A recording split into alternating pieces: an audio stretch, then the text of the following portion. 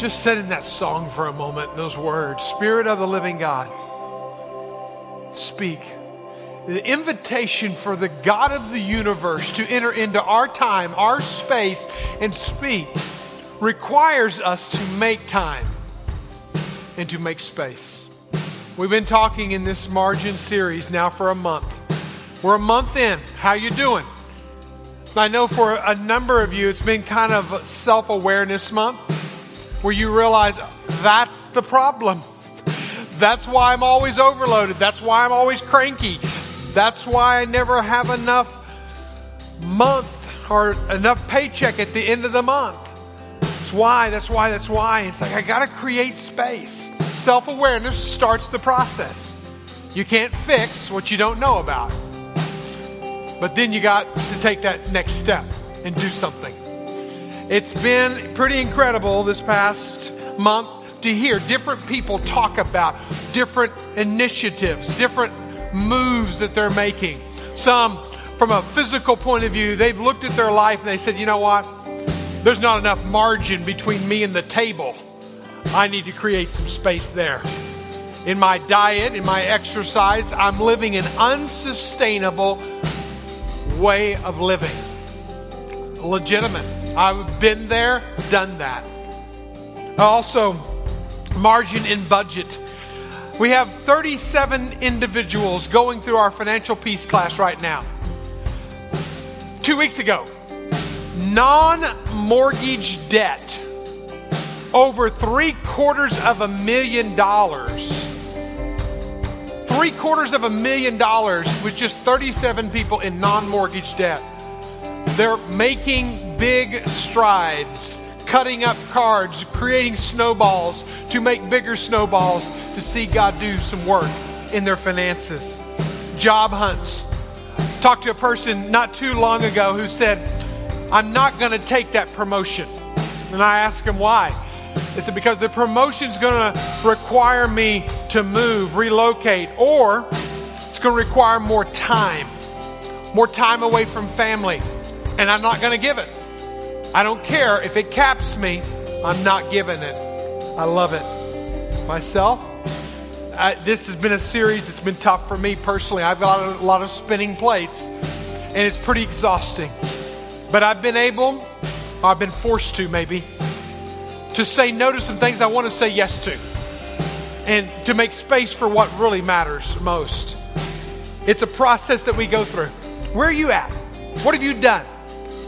And I tell you what, you can look at it and go, man, I've not seen great victory. Don't discount what God has already started in you. Start looking at that and say, God, you've started this. What more are you going to do? I want us to all read a verse together. Probably not one that you've read a lot. It's in the book of Zechariah. It says it like this. Do not despise these small beginnings. Read it with me. Do not despise these small beginnings, for the Lord rejoices to see the work begin. God loves to see the work that He's already started. Don't get caught up in exponential. Sometimes it's in the mini. It's in the micro. It's in those gradual changes. Be open to creating margin. Let's pray right now that we'll be open to make the changes necessary in our life. Father God, we hold our life out in front of you. We are into this, Lord, to see a more sustainable way of life. One that creates and sustains joy and peace and contentment. Lord, help us in this time together to make space for what matters most. And today, what matters most is the most important thing. So God, today, set our hearts, set our minds, set our affections at the table today. Help us to, as Brooke said, push away, move the clutter away, and let's make space for God at our table. And then let us taste and see that the Lord is good. Lord, we bless you and thank you for this time. In Jesus' name, amen. Again, we are on a journey to find margin or maybe create margin. It's not going to be found. It's not going to come to us. Everything in the world is going to come to us and to steal and rob it from us. And really, it comes down to that we will create margin when the pain of living marginless is greater than the pain of creating margin. We just simply will live with an overloaded plate. We will simply live with getting another credit card because we've already maxed out this and we need more money to sustain our happy pursuits of life. We will end a relationship and go into another relationship because this one got loaded down with so much baggage, mistrust, and brokenness that got cashed in, and I'm going to start all over. There's a lot of ways and areas of our life that if we don't stop it now and redirect ourselves, we will literally overload and break in different domains of our life. And we're talking about the different domains as we move through the book of Ecclesiastes. As you find this powerful, awesome, incredible, wise, knowledgeable, influential king, Solomon, yet at the end of his life writing his memoirs and saying, man, it's all vain. And at the same time, he struggles to anchor himself, or he actually gets himself anchored in the ground in some incredible ways. And so today we want to talk about creating space for God. Creating space for God, because in this overloaded, overcommitted, overexhausted world that we live in, one of the first things that we don't have space for at the table, to use Brooks' metaphor, at the table of our life is God. We don't see Him, touch Him, feel Him, smell Him, taste Him. He's not tangible, so therefore He's many times the one who gets shoved to the side. And you talk to, again, generations of today, the millennials say that 17% of them identify themselves as spiritual but not religious. And I can agree with that in heart. But then when you ask them in the same survey, how many of y'all read a sacred writing? Again, spiritual just means spiritual. It doesn't mean Christian. It could be Muslim. It could be Hindu. It could be any number of religions out there. But you ask them, then how many of you guys and gals are actually reading the sacred writings of something out there? And only 65% said they don't read anything of a spiritual nature. 67% of them said they don't pray. So now go figure. I say I'm spiritual, but I'm not praying. I say I'm spiritual, but I'm not reading sacred writings. Then really, am I spiritual or am I just humanistic? We've got to figure out this God thing. It's one of the domains. We've been talking about taking a margin audit of our life and looking at our life in a matter of domains. And one of those domains is that spiritual domain. How are you doing in that domain? What's your relationship with God? Because I can tell you this, when we talk about God, you kind of can put God into a couple of different buckets. He either is in, and I think that's what the millennial kind of frame of mind is in this abstract spirituality. Abstract spirituality. It could be quantum physics that they originate from. It could be Hinduism or Eastern religions that they originate from, where you can kind of create your own, and it's this abstract, almost philosophical kind of make up your own as you go. That's one end of the pendulum, or you can swing the pendulum the other way. It's this institutional religion, and I want to say it's neither. But actually what it is it's a dynamic relationship. That the more I invest in the relationship, the more I get from the relationship. It's totally a relationship, and if we don't make that switch in our mind, we will miss it. But here's the thing about relationship. It doesn't matter the relationship that I'm talking about. Every relationship requires investment. If you have a relationship with your dog, it requires you to invest in your dog. Think about it. What keeps your dog from biting you or licking you? Wagging its tail at you or barking at you? If you feed it, it will love you to death. And you will be that dog will be man's best friend all the way through life. But if you kick it, if you ignore it, if you neglect it, if you're a stranger to it, it will likely bark or bite you. Think about it like that. Even a dog relationship needs nurturing. Marriage needs nurturing. I want my wife to give me 100%. Well, guess what I need to do? 100% of myself to it first. Here we go into Valentine's week. What am I going to do? What am I going to get? What do I want? What do I want? I need to give 100% of myself to what she needs, what she wants, what she longs for. Think about it like that. Parenting. I wish my kids would listen to me, parents say. I say to parents, when's the last time you listened to your kids? Oh, I'll listen to them. I hear their complaints. No, listen to their heart. Listen to their thoughts and their ideas. Now, kids, don't be looking at parents right now. You might be good to listen to your parents as well. Because the stupid mistake that you're about to do, they did already, and it didn't work for them either. So learn from their wisdom. So whatever it is, and even in our relationship with God, it requires a mutual investment of ourselves. We love Psalm 23. It's one of the most popular verses and chapters in all the Bible, especially the Old Testament. Quoted at weddings and funerals and different times of different people's journeys in life. We love it because the things that it promises us. He will lead us beside still waters. He restores my soul. Even though I walk through the valley of shadow of death, I will fear no evil, for you are with me. Your rod, your staff, they comfort me. You prepare a table before me in the presence of my enemy. You anoint my head with oil. Surely my cup overflows. And I will dwell in the house of the Lord forever, all the days of my life. Oh, we love the promises of Psalm 23. But do we read Psalm 23 verse 1? The Lord is my shepherd. See, He is our shepherd. Then He leads us beside the still waters.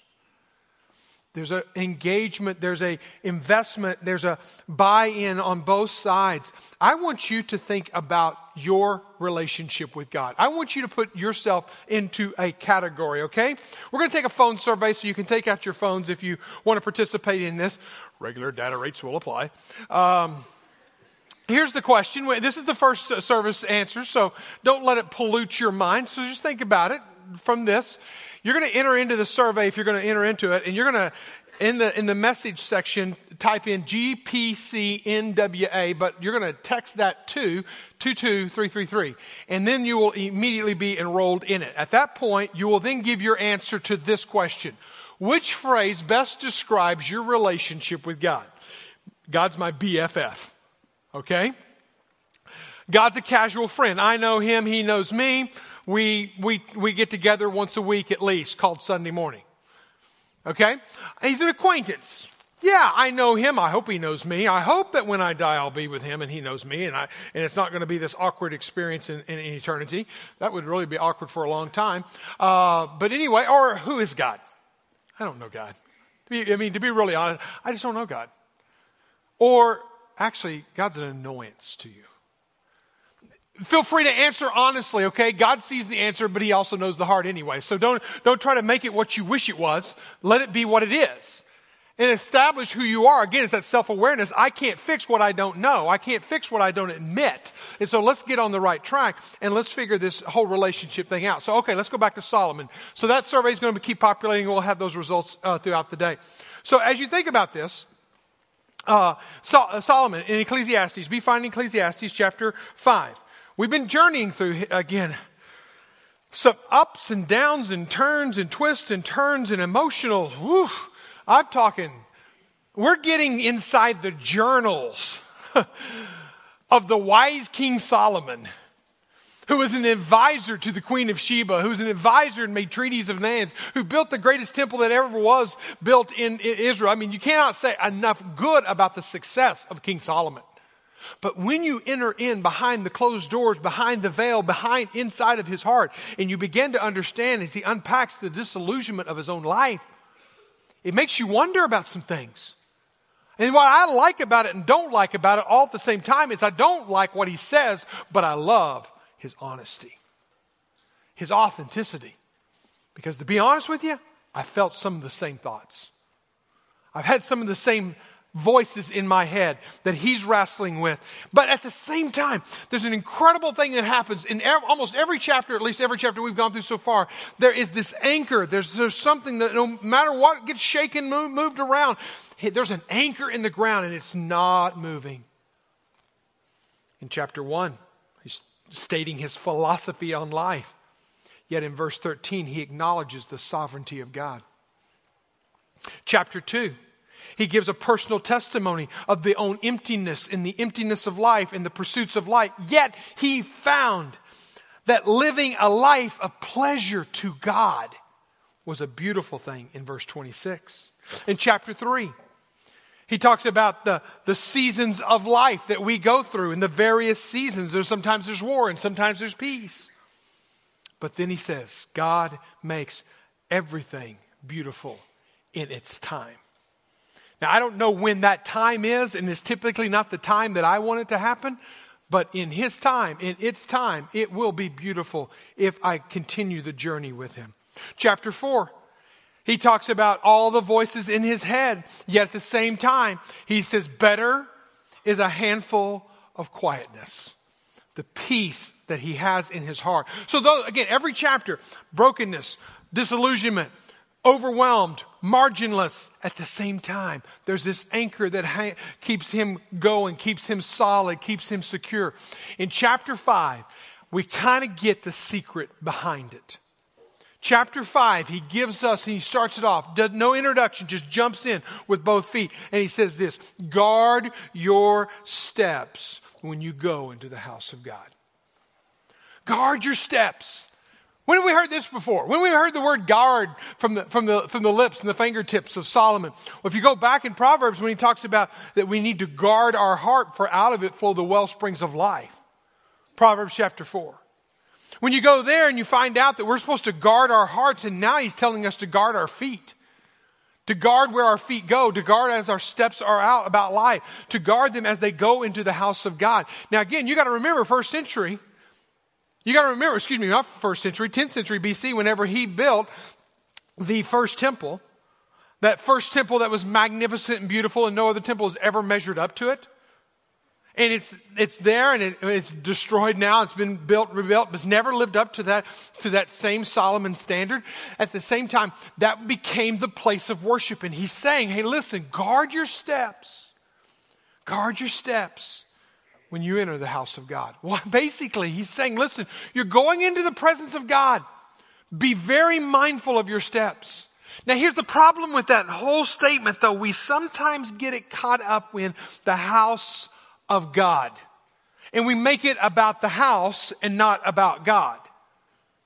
We can't get the emphasis on the wrong word. Worship wrongly came to center on a building and a place. Worship is really about a person and a relationship. The house of God? No, it's about God.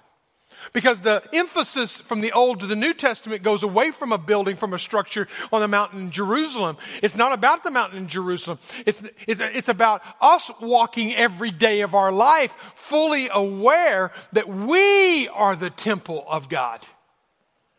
That we are walking as the temple of God. So we need to guard our steps as we enter into the house of God. But what does it say in 1 Corinthians? What did Paul say? He said this, he said, do you not realize that your body is the temple of the Holy Spirit who lives in you and was given to you by God? You are the temple of God. So let's translate that now to us. Basically, when you get up every morning, if you're a follower of Jesus, if you know Jesus, if you've been born again and you've experienced that new life, and if you haven't, I pray today that you will give yourself to Him.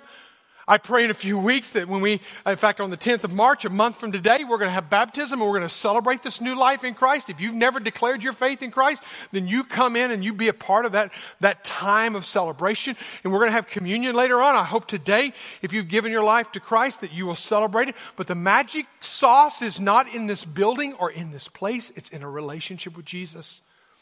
And His temple is now in us. And so translate this. I need to guard my steps as I live in awareness of His Spirit is in me as I live my life every day. That literally my life is a moving place of worship. That as I live, I should be worshiping. And as I think about that, how do I enter into that? How do I dive into such that? Let's read the whole passage in its whole context. Verse 1, guard your steps when you go into the house of God. To draw near to listen is better than to offer sacrifices of fools.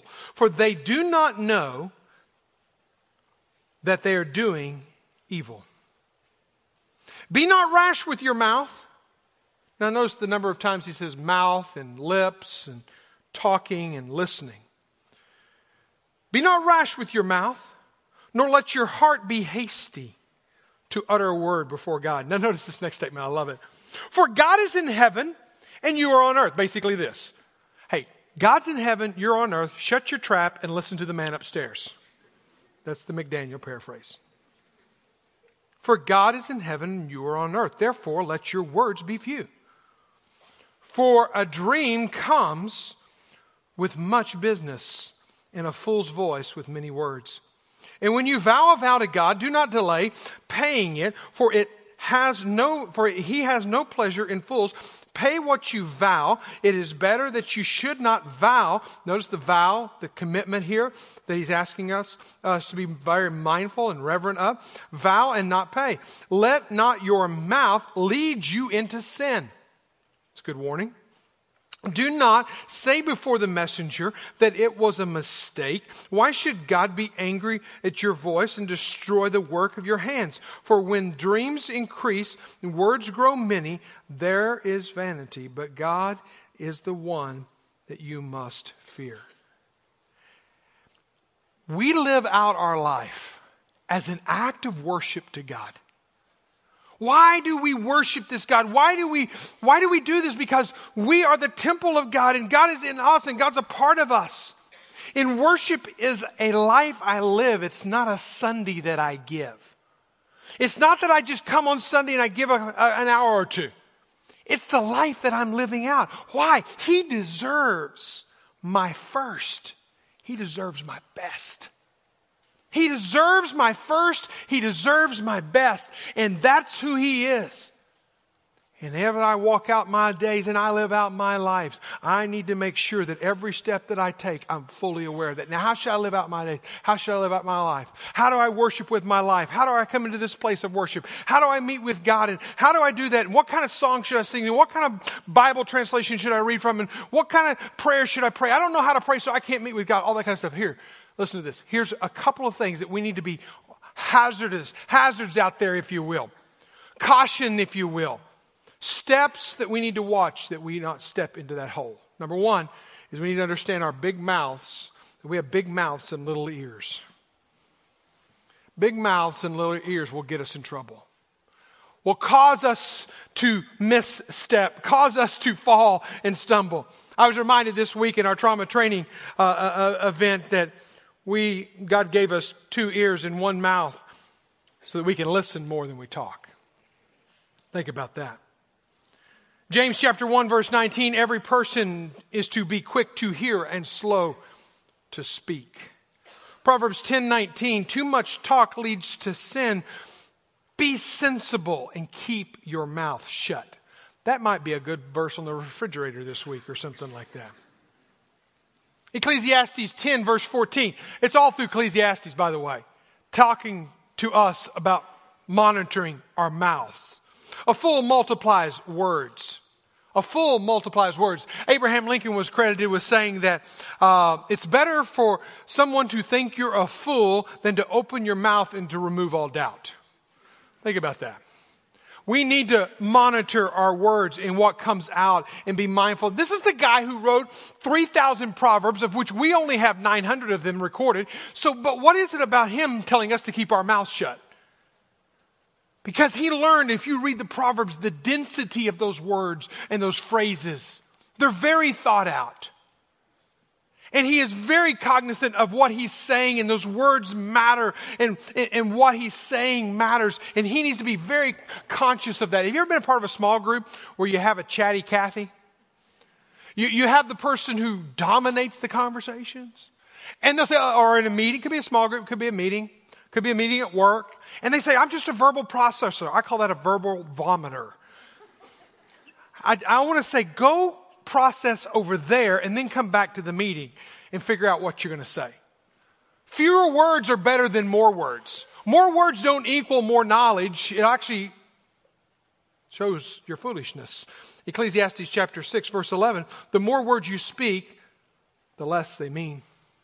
See, we deal with a noise pollution today, and it's not too much noise outside, it's too much noise inside. We live in a noisy, busy world. Silence and solitude are not 21st century words. They fit an era of Victorian lace and high-button shoes and kerosene lamps. Better than an age of television and video games and joggers and with earphones. We have become people with an aversion to quiet and uneasiness with being alone. We need to find peace and solitude in being alone. Getting alone, being alone, finding silence, finding God in the silence. Reggie McNeil said it like this. He said, leaders who achieve greatness in the spiritual world not only endure aloneness, they also build it into their lives. Very intentional. They create margin, I add that, for alone time. They appreciate the depth of soul making. I like that phrase. That is possible only in solitude. You look at Moses and David and Elijah and Zephaniah and Jonah and Habakkuk and Jeremiah and Jesus and Paul, and you will all find they had alone time. They found alone time, made alone time. The great revivalists of our lands, Whitfield and Edwards and Wesley, John and Charles, Spurgeon and Trotman, and even a country farmer from North Carolina named Billy Graham. All speak of the practice of getting alone into silence. Not something we do on a regular basis. But hey, if you're going to be careful of the way you're stepping into this world and walking out into this world, be careful of your words. Verse 1, guard your steps when you go into the house of God. To draw near to listen is better than to offer sacrifices. 5 times in these verses, he's going to tell us to watch our mouth, monitor our words, be careful lest your words lead you into sin. He says, do not be rash with your mouth or hasty to utter a word. Let your words be few. Fool's voice has many words. You see all the times he's pointing to our language and our words. Maybe we need to practice what the old monasteries practice. Times of silence and solitude. Try it. It'll probably make you feel uncomfortable. In fact, I would almost bet it will make you feel uncomfortable. Because you're going to start hearing voices. Yeah, those voices. Some of them are good and some of them are bad. Lean in. Understand. Replace the bad voices with truth in that silence and solitude. Ecclesiastes 3:7, there's a time to be silent and a time to speak. Habakkuk 2:20 says, be silent before him.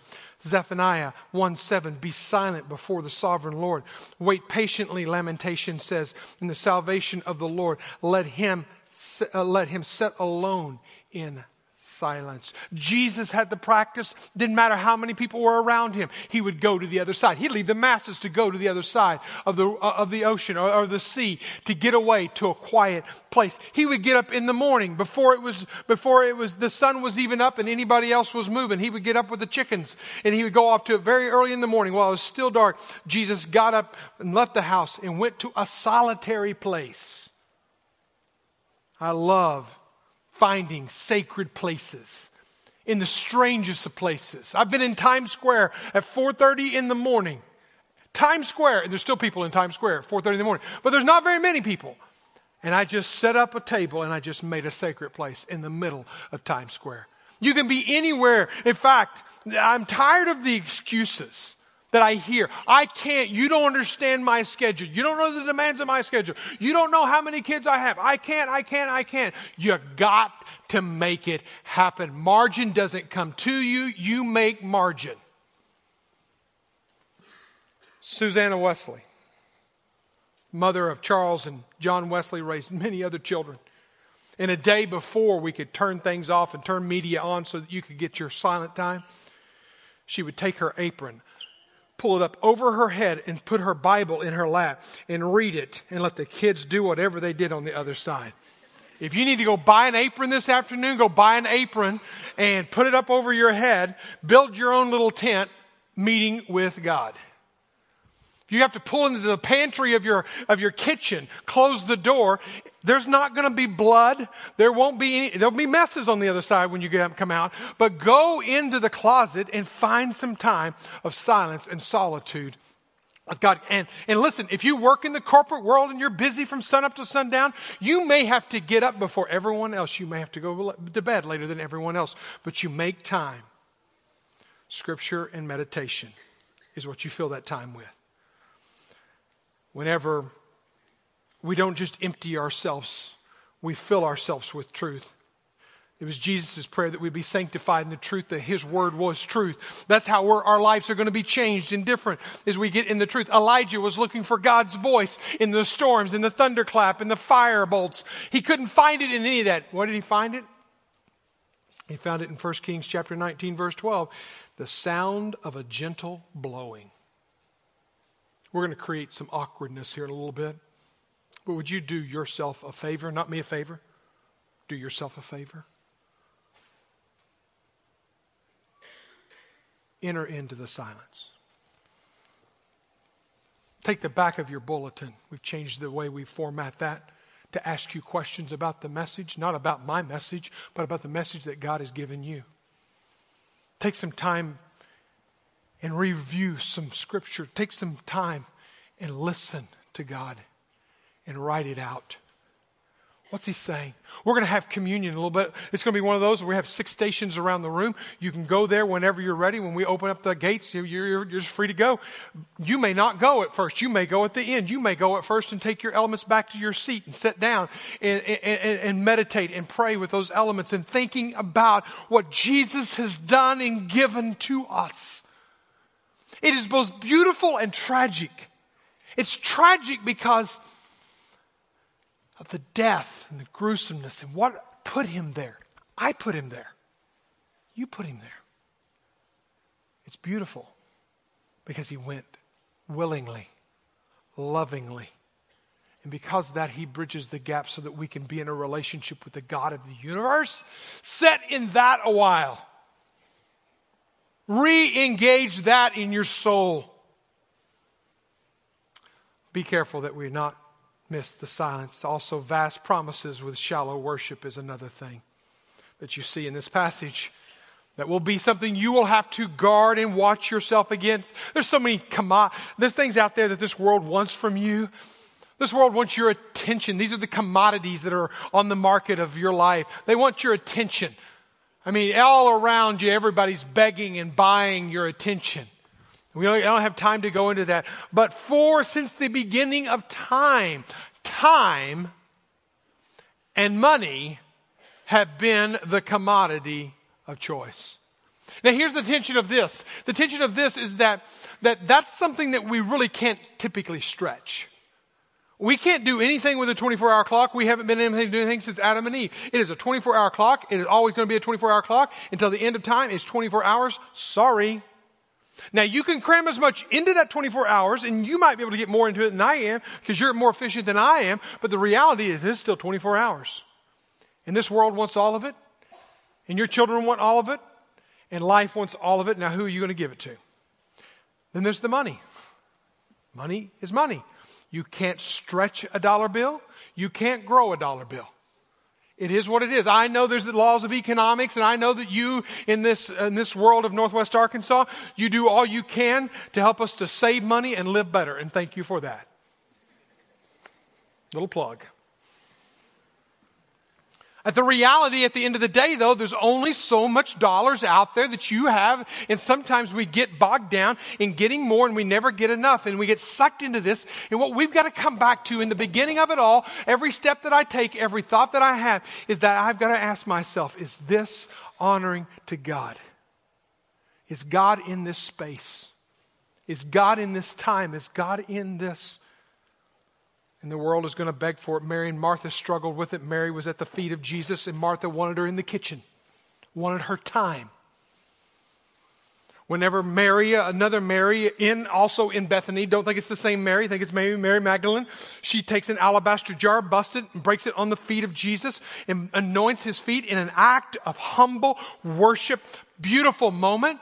And what in that beautiful moment do the disciples do? They literally make this statement. It is a waste. It was a waste. You wasted that money by giving it to Jesus. You read it for yourself in Matthew 26. It's a waste. It's a waste. Be in the kitchen working when I could be at the feet of Jesus. It's a waste. My friends, he deserves our first. He deserves our best. It's the God of the universe. He deserves our best. He deserves our first. He deserves it all. When you look here at this passage, it says, when you make a vow, vow to God. Do not delay in paying it. It is no pleasure in the fools. He has pay what you vow. It is better that you not make that vow than you make it and not pay it. When you think about offering, bringing your offerings to God, I'm going to do that, God, I want to do that, but then I don't do that. Think about Daddy David. Daddy David modeled for son Solomon what it meant to make a vow and to keep it. Make a vow of an offering and keep it. Psalm 66 verse 13, I will come into your house with burnt offerings. I will perform my vows to you. That which my lips uttered, my mouth promised when I was in trouble. How many deals with God have we made when we're in trouble? But not to follow through. I was thinking, oh, Mike's talking about money. He's talking about giving. No, I'm not. Please, please, give me the space. I'm talking about worship. I don't give. Lori and I don't give because we got to give. We give because he deserves our best, and he deserves our first. It's one of the most tangible, objective ways to measure someone's heart is what they do with their money. Matthew chapter 6, verse 21, for where the treasure is, there your heart is also. He deserves my first, he deserves my best. Honor the Lord with your wealth and with the first fruits of your produce. Do I give God the cream off the top or the scum off the bottom? How is my worship? Of my money? How's the worship with my time? What part and space have I made and allowed for God to work in my life? There's something it's called margin in my life, and it's something that I did a long time ago, and it's just something that I don't even negotiate. It's just on my life. It's the template, if you will, of my day. It's a simple statement. I've made it to you 100 times probably. I give God the first moment in every day, the first day out of every week, the first dime out of every dollar, and the first consideration in every decision. If I can do that on a 75, 80, 90% consistency, I feel like I've got some parameters and some margins in my life that if I'll function in them, then when decisions come my way, opportunities come my way that are really distractions, then what I'll do is I'll say, nope, that does not fit into the parameters of my margin that I've set as the template of my life. I'm not varying. I'm not going to vary from that first moment of that day because I promise you this, those in my life don't want me to vary from it because they get the shrapnel of me. My life has been blessed beyond measure by giving him the first dime out of every dollar, by giving him the first consideration. It's kept me out of a lot of stupid. He deserves my first. He deserves my best. Why do we do this? Because of what it says, the last phrase of this verse. But God is the one you must fear. Don't get lost in the word fear, because that word in our language just means one thing: fear, scared, frightened. In this word, it means awe. We do what we do because we are in awe that the God of the universe so loved me and came to me and gave himself for me and sacrificed for me so that I could be with him. And I'm so afraid that I might one day lose that awe. Oh, God forbid that I would lose the awe of God and fail to worship him.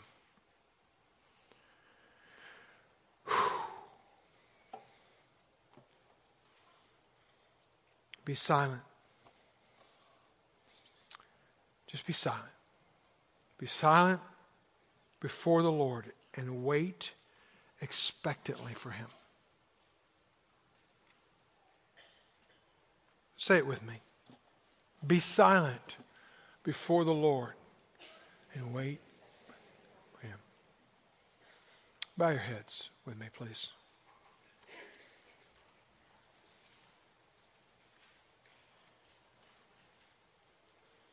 Every week we offer a time of response, a time to collect our thoughts and listen in.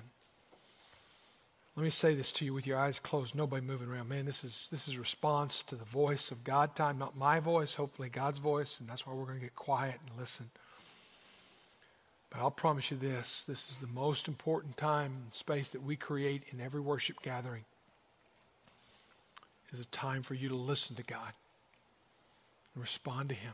If you've never given yourself to him, cry out right now where you're at. Jesus, I need you. I want you. I long for you.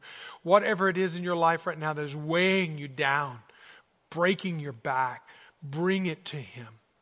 I'm going to read this to you again. Be patient.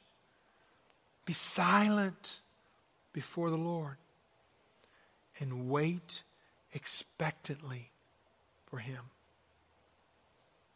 If you can remember it, if you want to cheat, look at the screen, you can do that. Say it with me again. Be silent before the Lord and wait expectantly for him. One more time. Say it prayerfully. Be silent before the Lord and wait expectantly for him.